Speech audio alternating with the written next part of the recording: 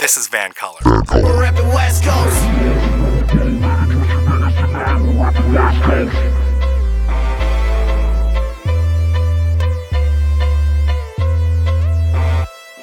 My name is Mo Amir, and today on This is Van Color, I am joined by one of the greatest entertainers in the entire country, described as a Canadian institution since 1987 by the Georgia Strait, a staple of MuchMusic during the 1990s as a VJ and an interviewer, known for his colorful appearance, gruff voice, and biting social critique and therapeutic ridicule. His show, Night Party, which was later called Ed's Night Party, and then Ed and Red's Night Party, ran for 14 seasons on City TV. You also know him from his fromage specials on MuchMusic, where he absolutely skewered the year's cheesiest music videos. He is the creative force behind the FU Politics podcast as part of the FU network, which I am humbled to say that I've contributed to as a panelist. By the way, the FU stands for us. This is surreal for me. He is here via the magic of Zoom. He is Ed the Sock. Ed, how are you? I'm getting a bit. I was going to take a nap. I didn't know when you were going to finish with that damned intro. I'm so stoked to have you here via Zoom. I was just trying to convey my excitement. I'm glad to be here. I have to make one correction, please, which is that you mentioned that I was on all through the 90s. I was on more through the 2000s than I was on in the 90s. Did I say 1990s? Oh, a staple. I did. A staple of MuchMusic. That's right. That's right. I was started in 1994. And then finished in 2008, 2009. So that's more years in the 2000s than in the 90s. Fair enough. I stand corrected. I'm sorry about that, Ed. I just hate that people always say the 90s, which just makes me seem like I'm some relic from further back. It's like I've only been gone 10 years, not 20. You know that wasn't my intention. Of course I know that's not your intention.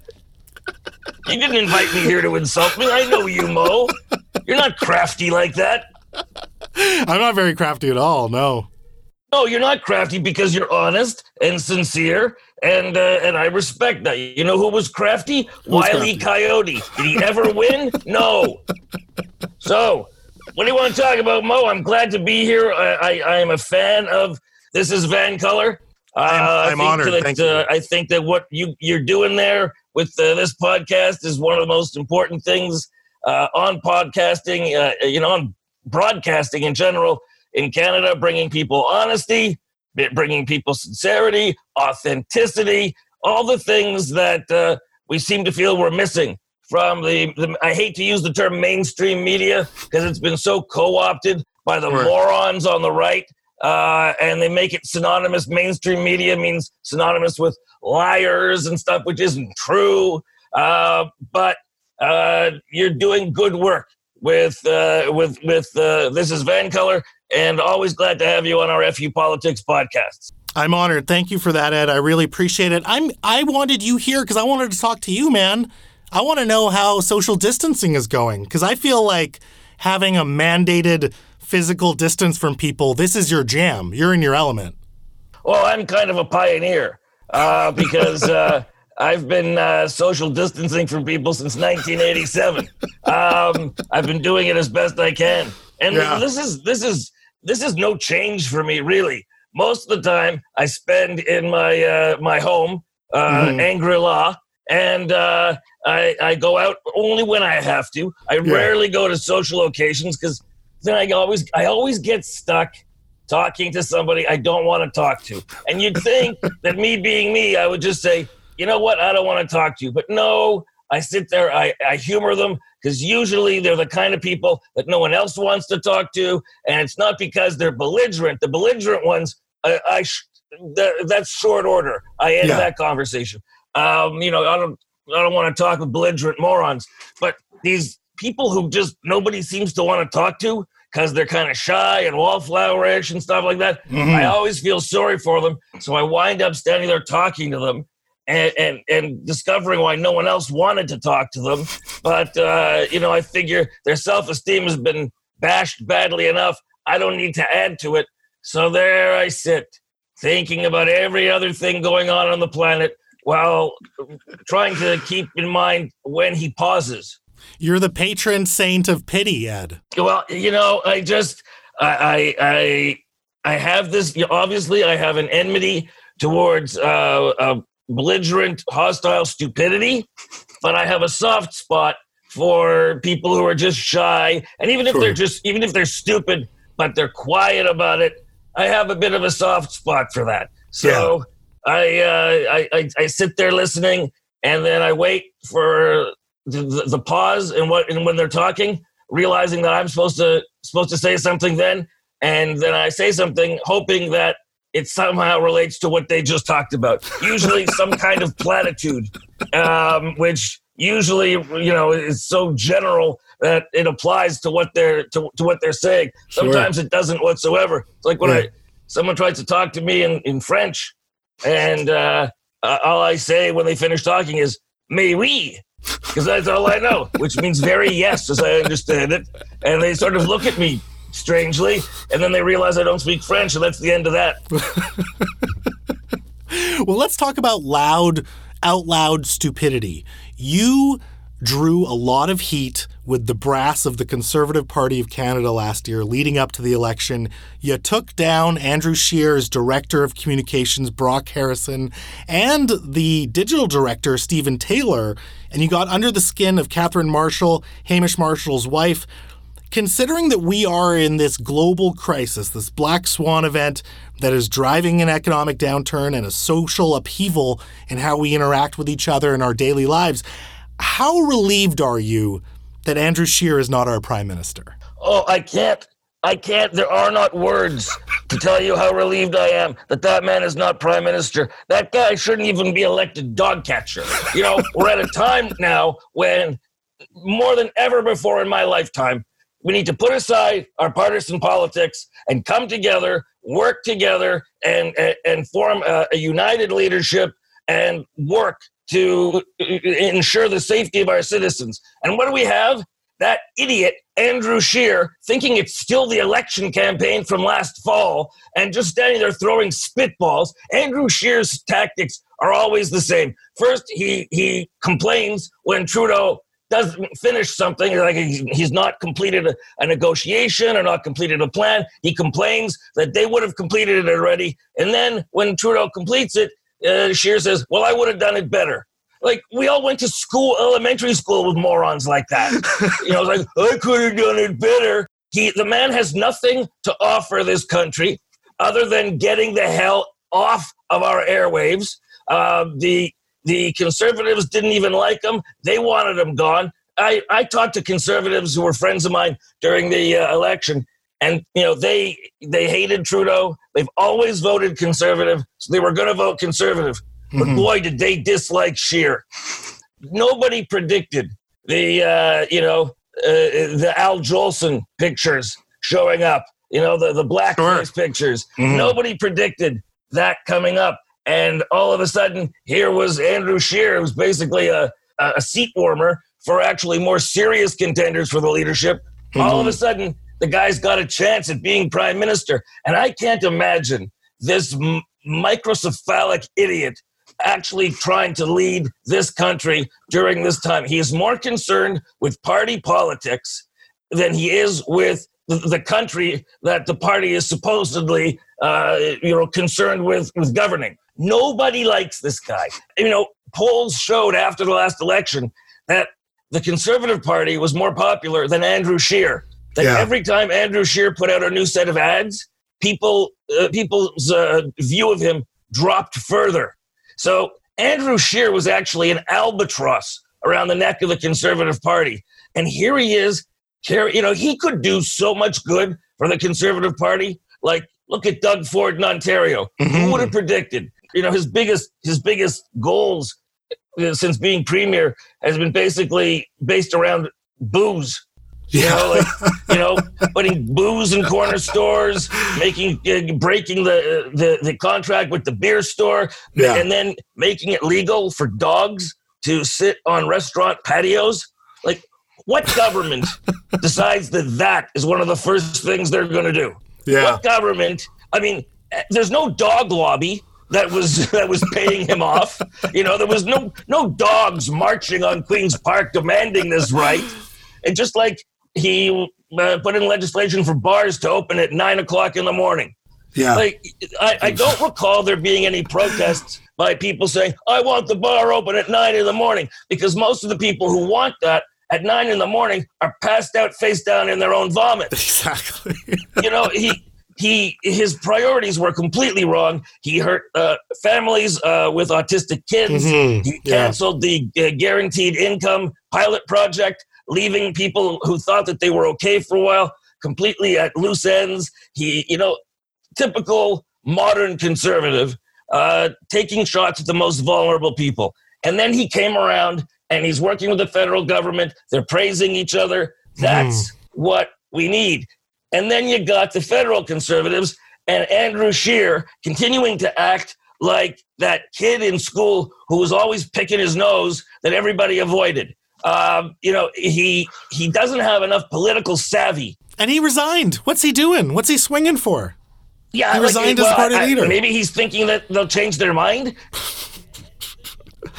That's a Hail Mary pass if I've ever heard one. But, it is unreal how much has changed in the world since that last federal election. Like, in retrospect, the stakes of that election were so high, which we're only realizing now. Ed, are we actually in a world where people are flushing shreds of T-shirts down the toilet after using those shreds of T-shirts as toilet paper? Is this humanity in 2020, Ed? No, we're in a world where people are attempting to flush cut up pieces of T-shirt down the toilet and winding up blocking their toilets, because toilets, you ever notice toilet tissue is, even the 2-3 ply, it's rather thin? Yeah. Not, how often do you wear T-shirts that are 3 ply, like very rarely. There's a reason for the different thicknesses. Yeah. And it's like it's after the apocalypse or something. Like, go to the store and buy some toilet paper. Now, I recognize that a lot of it was sold out, but it kept getting restocked. Yeah. So I don't, and they took the time this is the thing, they took the time to actually cut up the sheets. That's the thing. Like, they had enough active cerebral power to think about cutting it up into sheets, but not enough to think that this isn't going to flush down the toilet. Yeah, very premeditated, right? Well, it's one of those things where somebody's half smart, which is more dangerous than being not smart at all. And yeah, we're in but listen, we're in a time also where the media, not all the media, but too much of the media has been remarkably irresponsible. They take statements by people who say that something could happen. The worst could happen. The most recent was, I saw the Guardian website said 22,000 Canadians could die of COVID-19. That's the headline. And we're in a world now where people only read the headlines. And if the headline depresses them, they're not reading the article. Sure. And headlines are not written by the person who wrote the article. They're written by an editor who wants people to read the article. But if you read just underneath it, it says, if no precautions are taken, blah, blah, blah. Basically, if we had done nothing, that many people could have died. But the media is trumpeting this 22,000 Canadians could die. Yeah, and you know what? Wings could grow out of my anus. Could, doesn't mean anything. Could is a meaningless word. Could, you know what? A rogue asteroid could end all life on Earth in 2 or 3 seconds from now, and we wouldn't know. Could is meaningless. What we have to look at is what is actually happening. Not the worst case scenario, not scaring people. There's people online who say it's good to scare people because then it makes them obey. It makes them follow the precautions. It's like, oh, really? Why don't you tell that to people who are having heart attacks? Yeah. Why don't you tell that to people with anxiety conditions who are freaking out? I have a friend whose friend had an anxiety condition, killed himself because he couldn't stand the anxiety being spread by the people who are trying to spread panic. Yeah. And panic is not good. Concern is when you engage, your cerebellum. Panic is when you're just running around screaming. But Ed, proliferating panic, it's not just the media. No one in the media was telling people to go hoard toilet paper when we actually produce toilet paper in Canada. Like, there is something innate about mobs of people stirring themselves up into a panic, right? No. No? No, I think that they were responding to the fear-mongering and, and the unknown. There's nothing more scary than the unknown for people. Why toilet paper then? Why toilet? You know what? I can't fault them for that, because I've always said that if there was like a nuclear war and all of civilization was destroyed, but I had toilet paper, I'd be okay.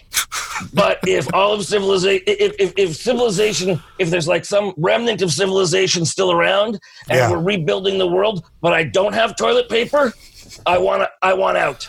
Okay, like that's the one thing I need in life. Really, is toilet paper. So I understand people. They thought they were being told conflicting things, like you may be locked in your house for 18 months. So of course they're going and buying all that toilet paper.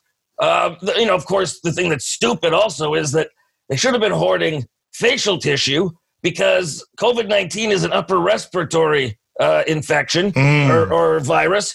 And so you'd be coughing and sneezing and stuff a lot more than you would be crapping. Yeah. So they should have actually been, in a pinch, rolls of butt wipe can be used for sneezing and upper respiratory, but like it wasn't even a sensible thing. And now you go to supermarkets and it's too eerie. I went yesterday to a supermarket to get some stuff. People walking around in masks, different kinds of masks, some with big face shields in front of them as well. It's almost like there's a status symbol now. It's like, you only got a mask. I got a face shield and a mask. And then other people walking around with nothing, which is fine, as long as you maintain social distance and stuff. But I was going to get some vegetables, and it was like parsley or something.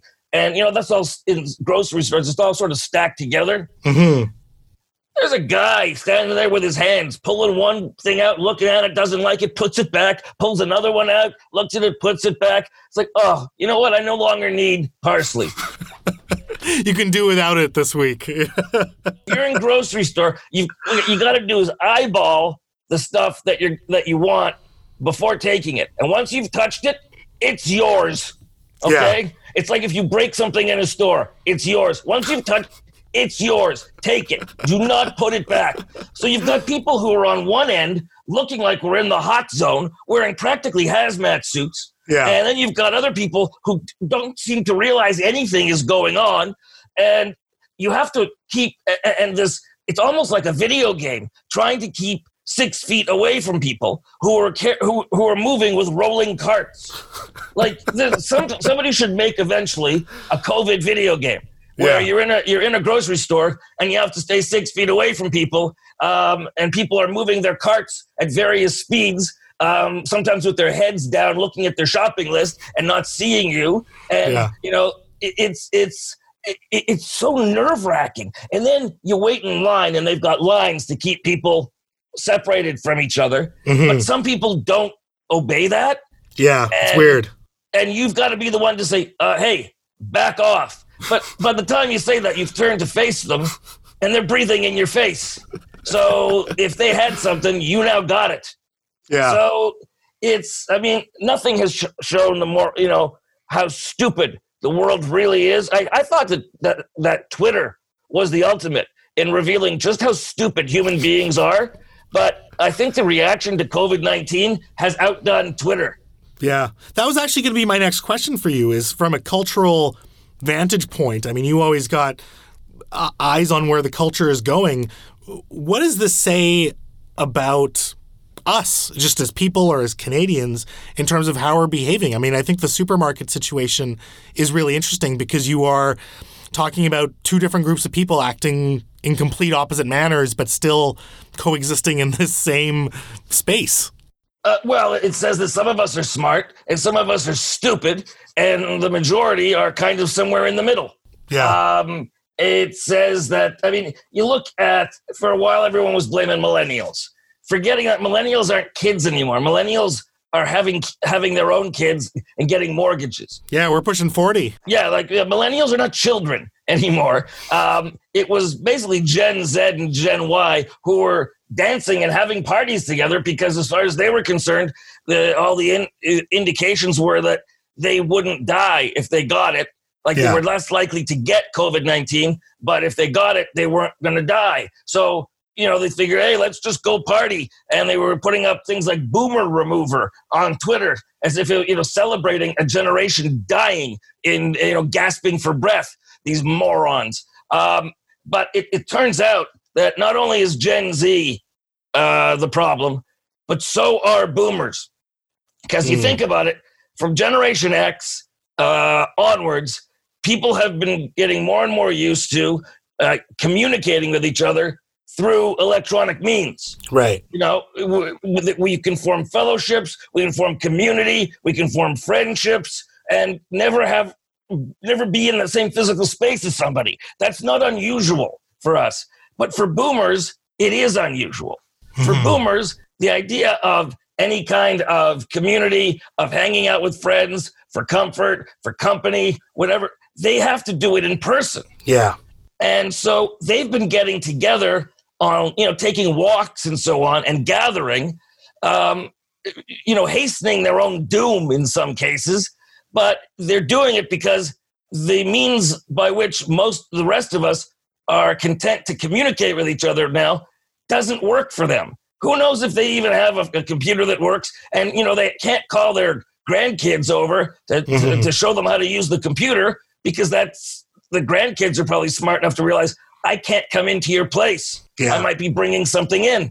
So the boomers who can't stand, listen, they've been married to each other for 40, 50 years, and now they got to spend all that time together alone in the house. I don't blame them for wanting to get out and get a breath of fresh air.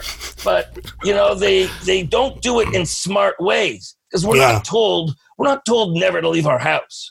Yeah. What we're told is leave it as little as possible. And when you do go out, just go for things that are necessary and then keep a distance from somebody. Keep a good 6-7 feet different distance from somebody and make sure you wash your hands. And when you're out, don't touch your eyes. Even if you're wearing gloves, don't touch your face, don't touch your eyes. But we're not being told we have to stay indoors. Yeah. So, but then you've got the people who march around. It's usually men, sadly enough, walking around, waving their member metaphorically, showing how I don't have to worry about this. I don't need to worry about all this good stuff from the government. It's all lies. I don't have to worry. I'm tough. And they just, and all this is just an overreaction, blah, blah, blah.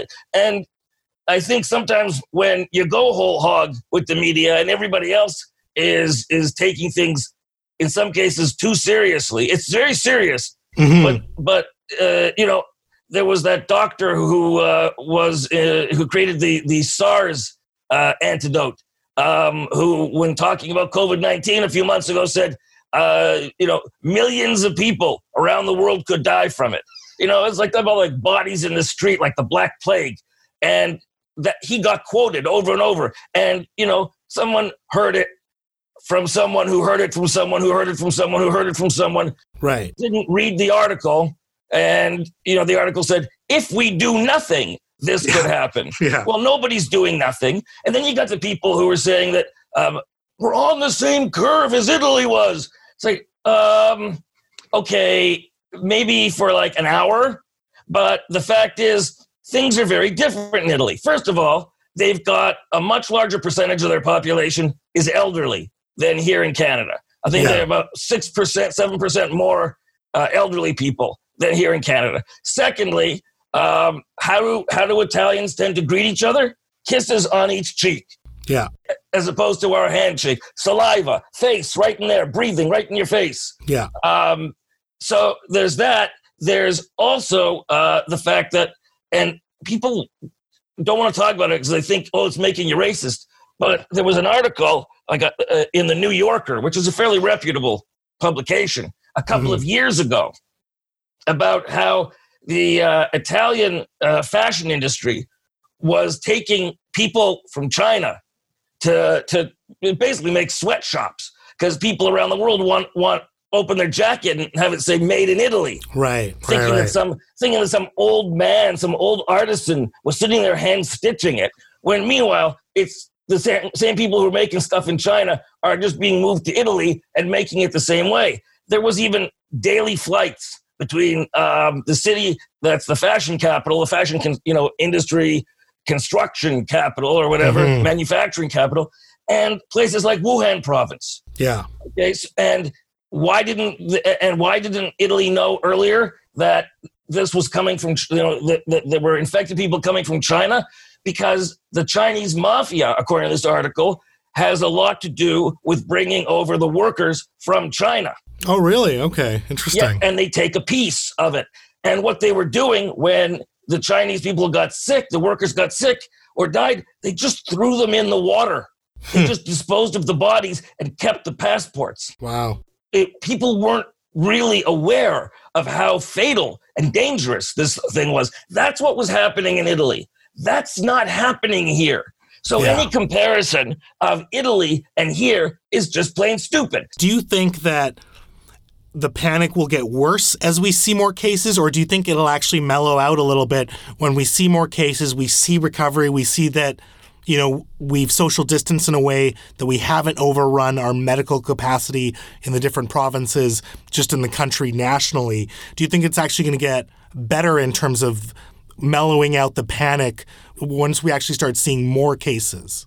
No, I think we're going to have a different kind of panic. An economic panic? Well, the economic panic, I wouldn't even call it a panic because it's a reality. We'll get to that. The panic will be that people are going to get sick and tired of staying indoors. Yeah. They're going to start to go crazy. People like to be productive. They like to work. They like to earn a paycheck, but they also like to work. They like to do things. Yeah. To feel restrained, that's the next level of panic. That's going to come out not as panic, but as just increased anxiety, which is going to manifest itself in who knows how many ways. This has been terrible for people who already had bad mental health.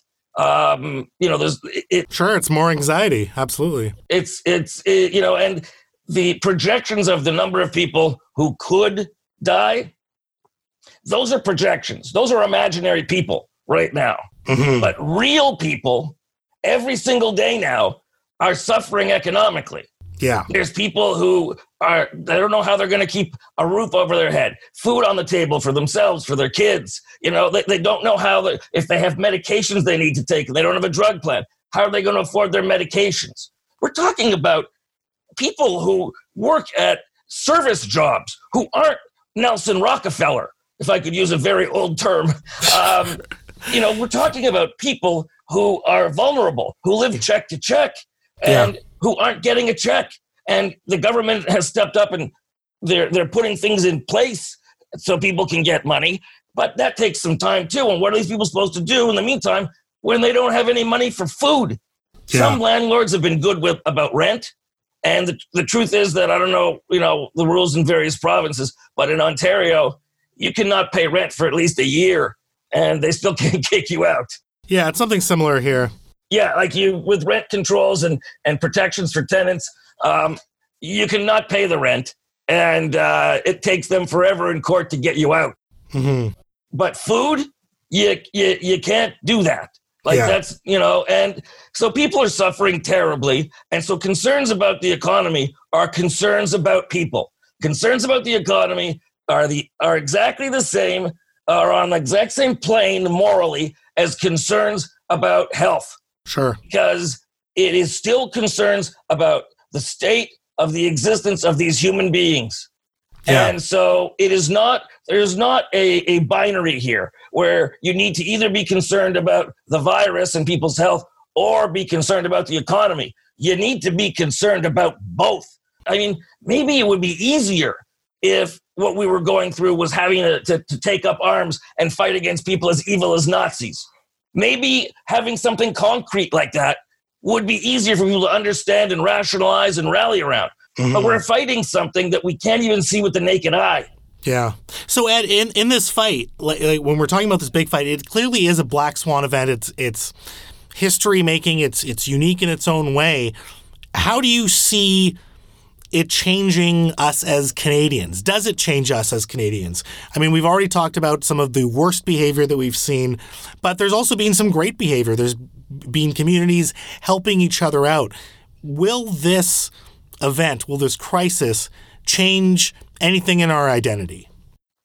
Well, first, what I want to say is that what has changed right now is the internet, which has primarily been used for adult entertainment and to divide people. Yeah. I mean, the internet has really been used as a tool, a wedge to divide people, has actually, during this process, been used as a tool to bring people together. Absolutely. I mean, there has been so much goodwill, so many people doing networking shows on through Zoom and Skype and Google FaceTime or whatever the hell. Like, it's brought us together. Yeah. And we've found ways to connect with each other. We've actively worked to connect with each other through the internet, which I think was, the people who created the internet, I think that was their ultimate goal, their dream for the thing, rather than what it's been used for. So that's been a positive. But how are we going to be when this is all over? We're going to be exactly as we were before. Maybe worse in some ways, in the sense that you ever go to a funeral, Mo, and you see people you haven't seen in years, and you say, we really should get together. No, seriously, this time, we really should get together. Right, yeah. And, no, seriously, this funeral, it's told us, you can't take for granted. We really should get together. Yeah. And then other people spout other various profound things. All of a sudden, life, what's really important in life, comes into very sharp focus. Sure. And all of that lasts for about an hour until after the funeral, and then it all goes away. That's what's happening now. And I think that when this is lifted, I think it's going to be lifted in stages, first of all. I don't think it's all going to be just one, everybody can run outdoors. I think it's going to be in stages. I think we're going to slowly start to get back to normal. But I think that people are going to go out, and when they finally have money coming in again, it's going to be like the 80s as far as people buying things. I think because people are going to want to buy themselves rewards for being good and something, a salve, because we have a society that tells us that if you want to feel better, buy something. Right. And so people are going to be buying things. As soon as they've got financial security again and stability, people are going to be buying things. People are going to want to go out dancing and go to clubs. I don't think they will necessarily. I mean, the younger ones probably will. People are going to be wanting to socialize. They're going to be wanting to forget about sadness and heaviness, and they're going to be wanting to, it'll be somewhat like the hedonism of the 70s and the spending of the 80s, I think is what's going to happen. I mean, places like movie theaters, it's going to be slow for people to go back to that. I think those businesses will grow, will come back slowly, especially since that business was slowly ebbing off already. Yeah. People were watching it at home. If I was an owner of a theater chain, I'd feel nervous because more and more people are now comfortable with just watching movies at home. I think you're absolutely right. I think the things where you can get together with people and socialize, even things like a live show, it's not, you are watching a show, but the idea of live entertainment. So not a movie, but whether it's a comedy show or the act of getting together with people and going somewhere, I think people are already starting to crave that, to be honest. And it'll be interesting to see if people want to do that right away. I think you're right in saying that it's going to be lifted in stages, the social distancing protocols. But will people, have to be told, okay, go to the restaurant now. Please go to the restaurant. We need to, start fueling these businesses again, or will people get to a point where they are, stomping and getting in line to get to these places? I don't know. I think what's going to happen is we're going to see restaurants removing some tables so that there's more distance between each table. So the capacity of the restaurant will be smaller, but the number of people going there will be smaller as well. Right. We will see places that are removing tables and things that would have people closer together, they'll be removed so the people can be further apart just for our short-term psychological comfort. Yeah. And I think people have been encouraged to go to restaurants now. A lot of restaurants, their dining room's not open, but they're open for takeout. Mm-hmm. And I try to take advantage of that because I want to keep these people working. Absolutely, yeah. That's part of our civic responsibility as Canadians, is to try to keep businesses healthy if we can. If you can afford it, and you can do it in a safe way, it's our responsibility to help out businesses, just as it's our responsibility to stay indoors and keep 6-7 feet from people and things of that nature. Those are health precautions, but sure. For economic health precautions, we really need to do what we can. A lot of businesses are trying to stay open as best they can during this. So if they are, try to help them out. Mm-hmm. If you can afford it, if you feel secure, do it. Try to help them out. That is also a duty of Canadians that's not being trumpeted enough, because people say, "Oh, you care about his money." It's like, really? What do you get your food for? Like, is it barter? Are you in an alley on your knees in order to get food? Is it that kind of barter? What do you think money's for? Your money buys food, you stupid people. Let's talk about one more sector that was suffering pre-COVID and now is particularly suffering, and that's media outlets, especially local media outlets. They're going out of business. They are downsizing even some of the major media outlets. It's a tough time because in a lot of ways, media is being consumed more than ever. And yet the business model of presenting journalism to people is just not working. Has the media landscape in this country ever been so volatile? And what are the risks here of especially losing, local media? Well, the risks of losing local media is you don't know what's going on in your neighborhood, in your city, your town. And quite frankly, what's happening nationally usually affects you less directly than what happens in your particular jurisdiction. Just like municipal politicians, most people don't even pay them any attention. It's not very prestigious. But municipal politicians are actually the ones who day to day have more to do with the quality of your life than provincial or federal politicians. Okay, so and you have to separate news media from entertainment media. Sure. Okay. Now, news media, losing we've lost so many local papers. Mm-hmm. We lost so many local news broadcasts, and those formed a sense of community, and we've lost too much of that sense of community. We've become just a bunch of walking silos. We can program only what we want to watch, when we want to watch it, where we want to watch it. Yeah. Do that with music. We can do that with where we get our news from. They're common experiences and common sources of information they're not there anymore. Yeah. That's bad as far as I'm concerned for a country. A country that is made up of a bunch of individuals as opposed to a country that is a nation, not a great thing. So it's important. Those local newscasts are important.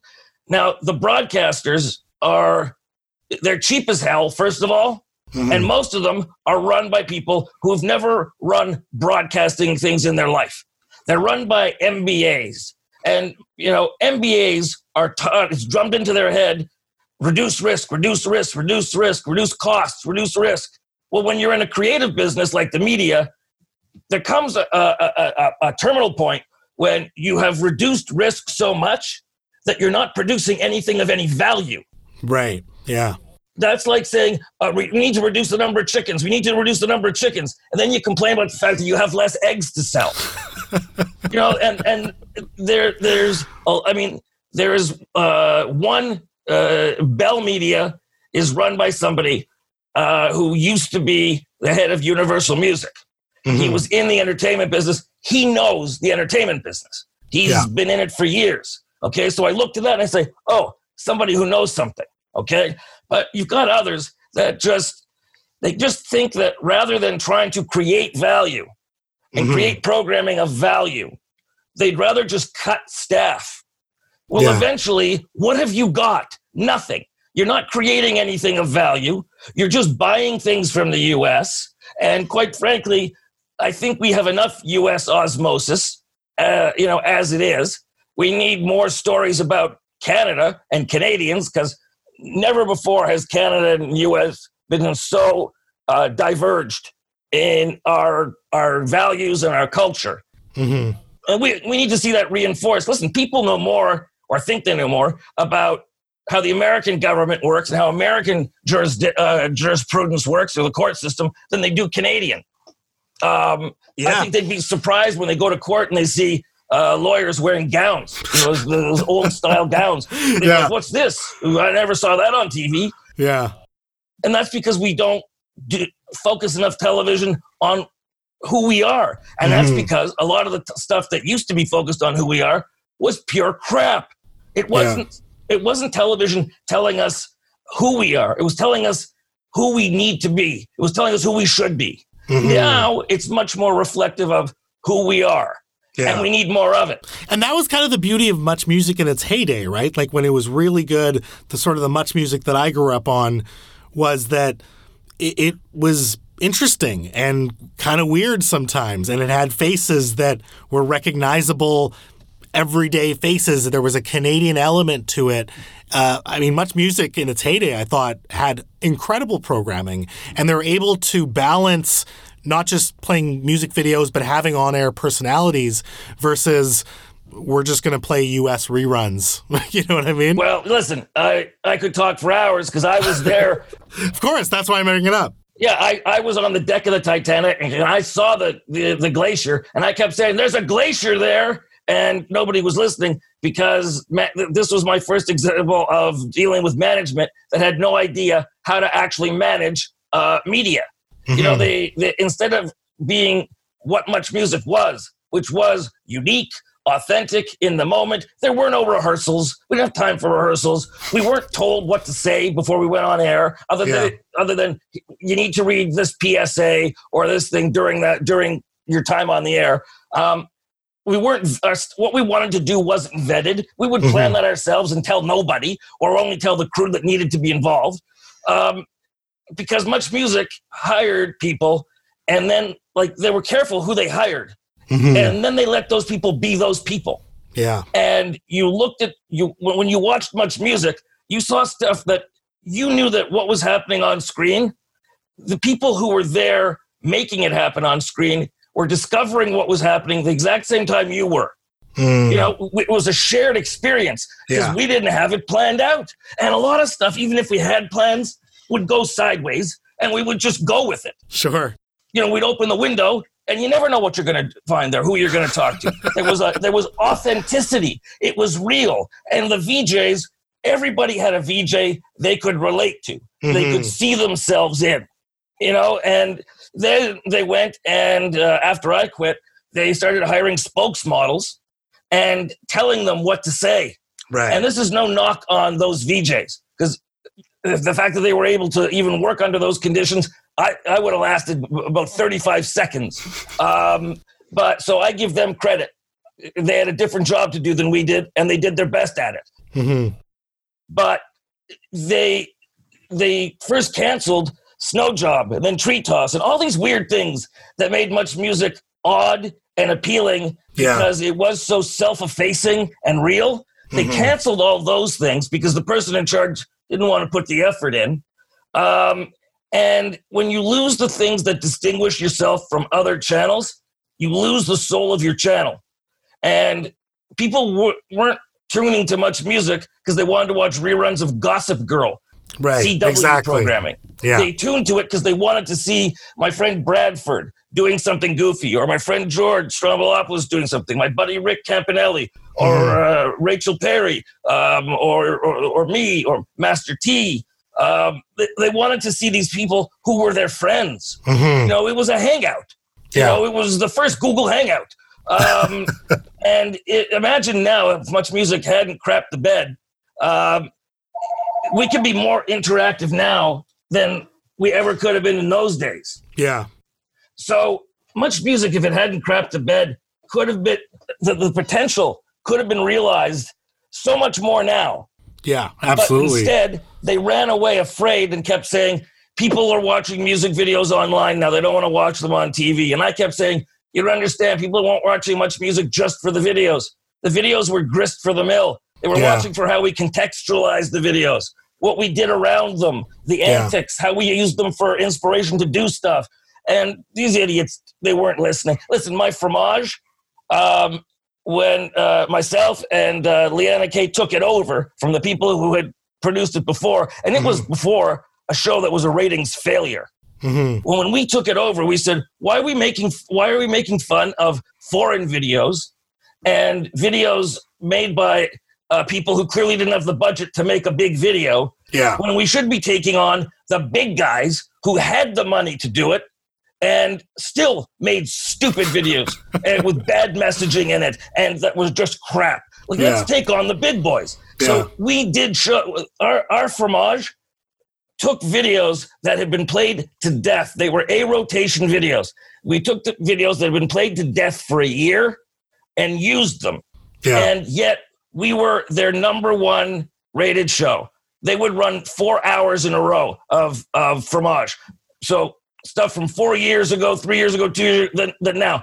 And we'd still get our 4-year-old show would still get the higher numbers than anything new they did that day. And so the idea that people were only watching for music videos wasn't true, because Fromage proved it was how you contextualized and presented them.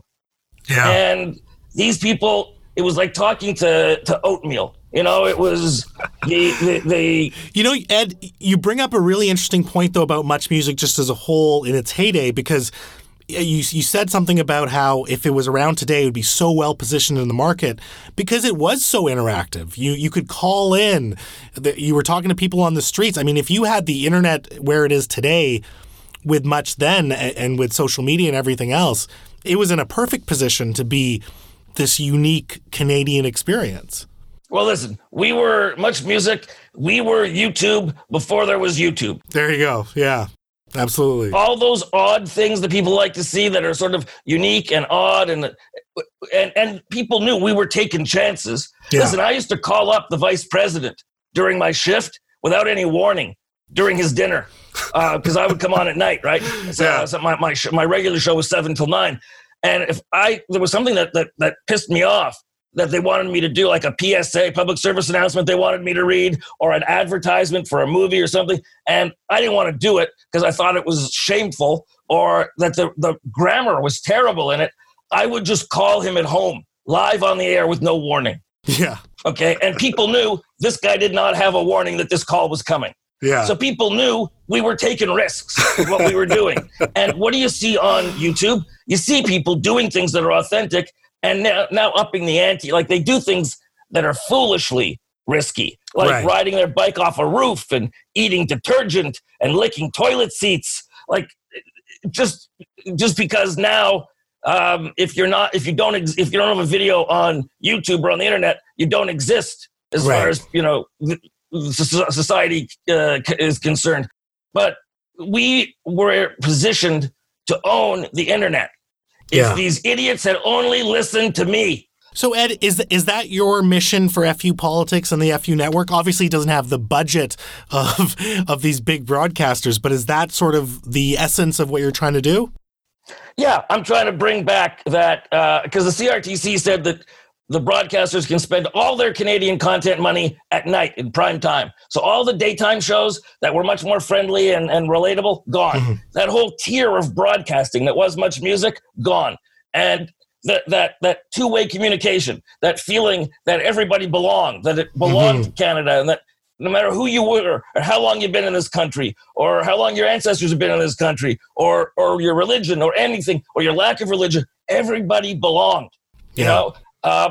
That's what I want to recreate with Fund the FU Network. And as you mentioned, FU stands for us. It also stands for an attitude.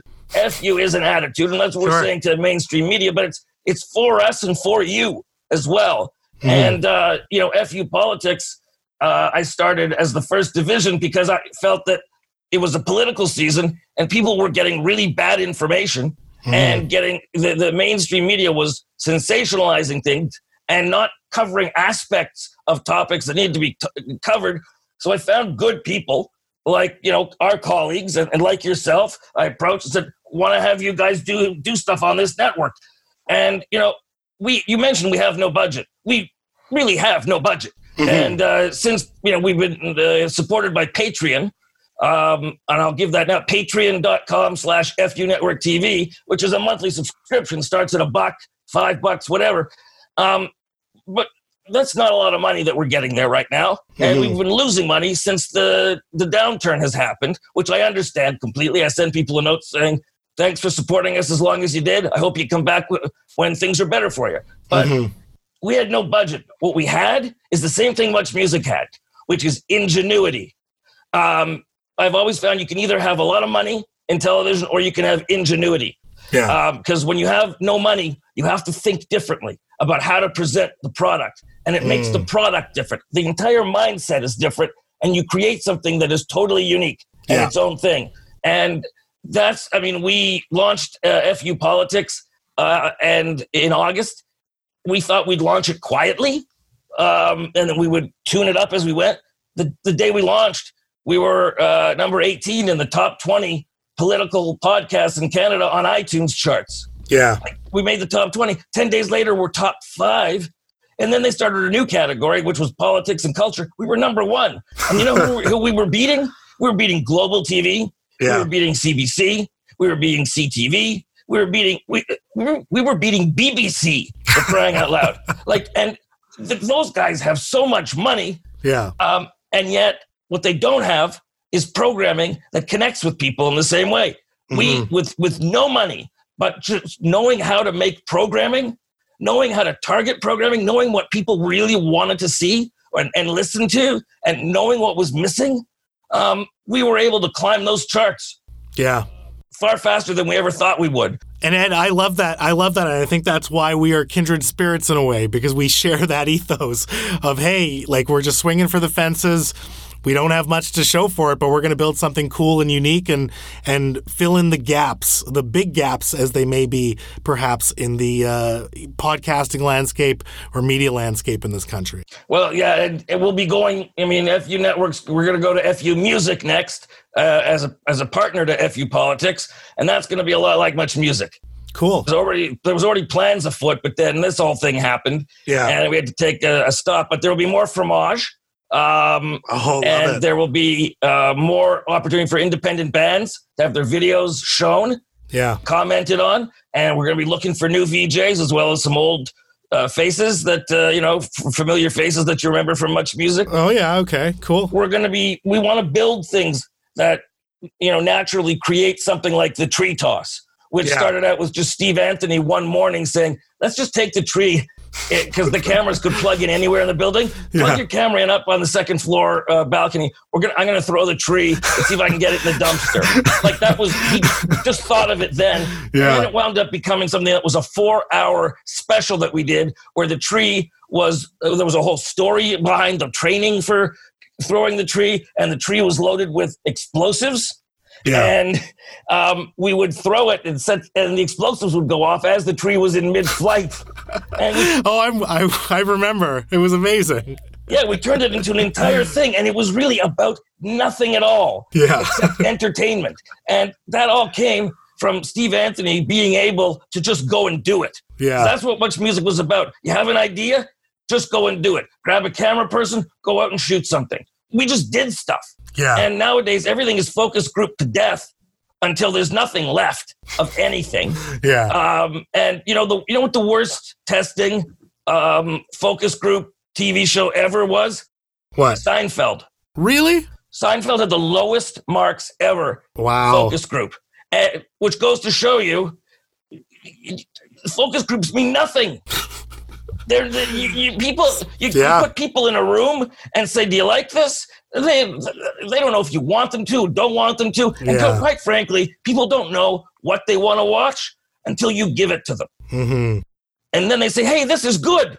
There's you think of the shows that have been before Game of Thrones. If you had polled people, I don't think you would have heard people saying, "I want to see something like Game of Thrones. I want to see, this medieval thing with dragons." Yeah. Because people who were watching it were people who traditionally wouldn't read those fantasy novels. So they would never have answered that. You know, before Westworld, which is another great show. If someone said, would you like to see a remake of the 1970s TV movie with Yul Brynner? People would have said no. And now it's a hit. It's a great show. Yeah. And that's the thing. If you're a creative person, you got to go with your gut about what people want to see.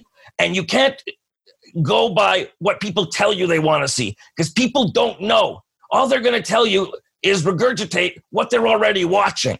Yeah. In which case, why do it? There's already something on there that they're watching that's exactly the same. Mm-hmm. You have to lead, and you have to look at where public interest is, and you got to look at what's missing, and you got to look at what people are reading and what people are listening to and how people are talking. Jay Switzer, who used to run Chum Television, may he rest in peace, passed away too early a year ago at 60. He used to tell me how he would take the subway once or twice a week. He ran Chum Television, which had numerous channels. And he said, I want to hear what people are talking about. Right.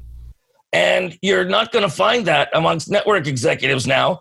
They don't want to know what people are talking about. Yeah. Because they're scared to death to hear it. Yeah. And listen, only in Canada can you be too popular, because why am I not on TV now? Why am I online? Even though, people call me a national icon and I'm kind of a household name. And the U.S. has been rebooting and returning shows. Yeah. Because people have a relationship with these shows and these characters.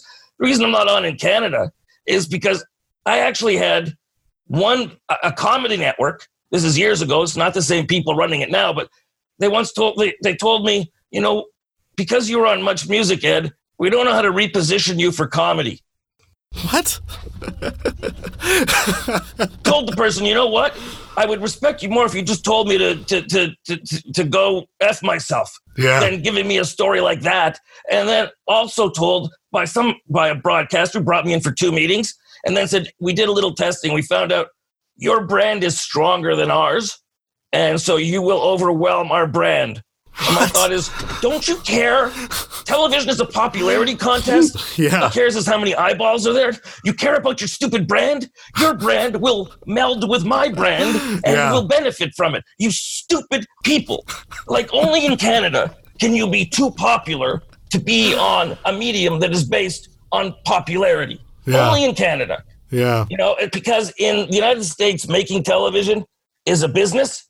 In Canada, making television is the cost of doing business. Right. They make TV here only because they have to make a certain number of hours and spend a certain amount of money in order for them to be able to buy the CRTC, to be allowed to bring in and buy the American shows that they really want to play. So they make, the TV that broadcasters make in Canada, they're getting better at it now. They're caring more now. But for a long time especially, and still to this day, it's kind of like when you ask your mother if you can go to the movies with your friends, and she says, yeah, but you got to take your little brother. It's like that kind of thing. You don't really want your brother there, but you got to take him if you want to get to go to the movies with your friends. Yeah. On American TV in this country, you got to put some money into Canadian TV. And that's why it's not a business. It's the cost of doing business. Right. So that's my diatribe. No, I appreciate it. I love it. And I want to point out, we have to wrap it up here, but I do want to point out one thing. You are my first non-Vancouver guest on this program, and I'll probably do a little more as we have remote recordings. And I think listening to you talk about the media, listening to you talk about the panic over COVID has been very important. But I also want to point out that FU Politics does have a really strong connection to Vancouver. Hafiz Noorani, one of the producers of your show, Mensplaining. He's a family friend of mine. Kyla Lee, Andy Willis, 2 people I've had on this program. I was in a music video with Paul Doroshenko. So you do have some great Vancouver roots in your programming as well. Actually, we have more. I think we have more people from the West Coast. More personalities on our and we have our podcast. There's various series. It's under the umbrella FU Politics, but there's various series that cover issues and topics different ways. But I think we have more, or at least equal number of people from the West Coast as we do from, Toronto. And we got people from Saskatchewan. We got people from all over the place, Edmonton. But we're truly national in how we bring people in. And yeah, you know what? I think the largest contingency outside, besides Toronto, is Vancouver. Though we may have more people from Vancouver doing our shows than we do from Toronto, now that I think about it. Yeah, I mean, I've been on panels where I think everyone except you is from Vancouver. I know, and I make you guys get up early because I don't want to do it late in the day. It's not that early for me. It's all good. But listen, I'm honored to be your first non-Vancouver guest. And I want you to keep doing what you're doing because it's people like you that are going to, you say we don't have a lot to show for it. We don't right now. Mm-hmm. We're making a difference. Sure. By bit, we're making a difference. We're chipping away, and that's what's important because eventually this is how the internet works. You chip away. Then all of a sudden there's a flood of people who recognize there you are. We're making a difference. Sure. And that's exceptionally important. And it's a privilege and a responsibility when you broadcast yourself and your opinions. It's a privilege and a responsibility. A lot of people don't realize that because now they can just grab their phone and say any stupid thing and broadcast it around the world. Yeah. But present yourself and your opinions and stuff to the world. That's a responsibility and a privilege, and people need to take that seriously. And you do, because your shows are always well-researched, well thought out. They're good shows. They're good information, and they're not the same thing that you can find a million other places. Well, thank you for that. And listen, I wasn't going to let you go without saying this. When I was in high school, living on Broadview Drive in North Vancouver, I used to print out your editorials, some of which you did on the air on Much, some of which you just posted online, and I'd study them. And there was like a period of time there where I was also a real shit disturber on your message boards as well. And I would write, I was a total troll on your message boards. I mean, I was 12 or whatever, but I would also write my own editorials, and they were basically just ripoffs of yours, but I'd try to stretch my vocabulary to sound smart, and then I'd add in some curse words to try to sound edgy, even though I'm sure at the time, my quote-unquote editorials were neither smart nor edgy, but you had a big impact on me. I used to tape Fromage. For as much as it used to be repeated on television, I would tape it on VHS, and I would rewatch it, and I would just be in awe of the space that you were creating as a commentator of culture. So, I just want to say that first of all, I want to say that you've been incredibly kind to me for the last year. And on top of it all, for me to sit here and chat with you and be able to interview you and get your insights on so many things that are happening in the country right now, I am so grateful. So I appreciate your time and I appreciate you being here. Well, listen, I'm grateful that all these years later, people still want to hear what I have to say. It was equal that way. And I forgive you for what you did on our message board, but I think you probably helped animate them. So that's all good. Thank you. And before I let you go, give me the last word, Ed. What do you want to tell Vancouver in these unprecedented times? Relax. We all know what sensible precautions to take. Don't blow it up beyond what it is. Don't read headlines that say, could be 22,000 deaths. Always, when you're looking at headlines, always look for the word could, okay? And don't interpret that as will or most likely. Could is just so out in this, it doesn't mean anything because 22,000 Canadians could die. Also, 2,000 Canadians may be the cap. We don't know. And so just take sensible precautions. Be as patient as possible. Be as supportive as you can. If you know that some elderly people who don't have family supports who live near you, make it a habit of just knocking on their door to check to make sure they're okay, see if they need anything, and just relax. Okay, this is a lousy time, but as a country and as a world, we've gotten through worse times than this. And we'll get through this too. And then we'll look back on it and we'll probably have some fond memories of things that we did, of people, we got together with online and some of the things that happened, and Bare Naked Ladies doing a song from 4 different places, but together. There's things that are going to come out of this that we'll look back on and say, there's some good memories from then too. So just stay the course. We don't have anybody bombing us, like in World War II, like London had. We don't have to face any of those things. We have to face staying in our homes. That's so awful. And if you've got economic problems, I feel for you. And please try to call your MP, call your MPP, try to find out as much as you can what you qualify for. Don't be intimidated by calling their offices. They work for you. I don't care, they're big shots. No, they're not. They're your servant. So don't be intimidated. Don't be afraid. Don't feel like you're going to sound stupid because you don't know what to ask. That's their job, is to help you. So call them and keep calling them and send them emails. Do what you can to find out what you're qualified for. And if you can help somebody else out during a difficult time, please do so. Because, we're a country. Let's pull together and act like a country rather than what we're seeing in the U.S., which is states fighting with each other to get respirators and the federal government. No, we're not doing that here. We're Canada, okay? Canada isn't just a country. We're a community. We're a community of 37.5 million people. And let's act like it. We've been doing good so far. Let's keep doing it.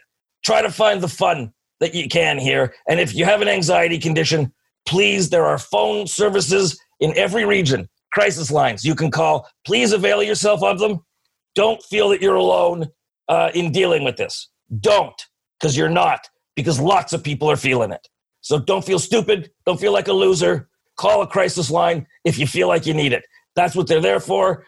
The smartest people are the ones who realize that they need help and reach out to get it. Okay? There. That's what I'm saying. I love it, Ed. Thank you so much. All right. And you can find me at Ed the Sock on Twitter. On Facebook, it's edthesock.funetworktv. And on Instagram, it's ed_the_sock. So find me there. People, subscribe to FU Politics today and check out his incredible content, especially the criminally underrated show Matter of Fact, produced by my friends Aishith and Jay, and Mensplaining, produced by my friend Hafiz. You just heard him, the Sock himself, one of Canada's most entertaining characters.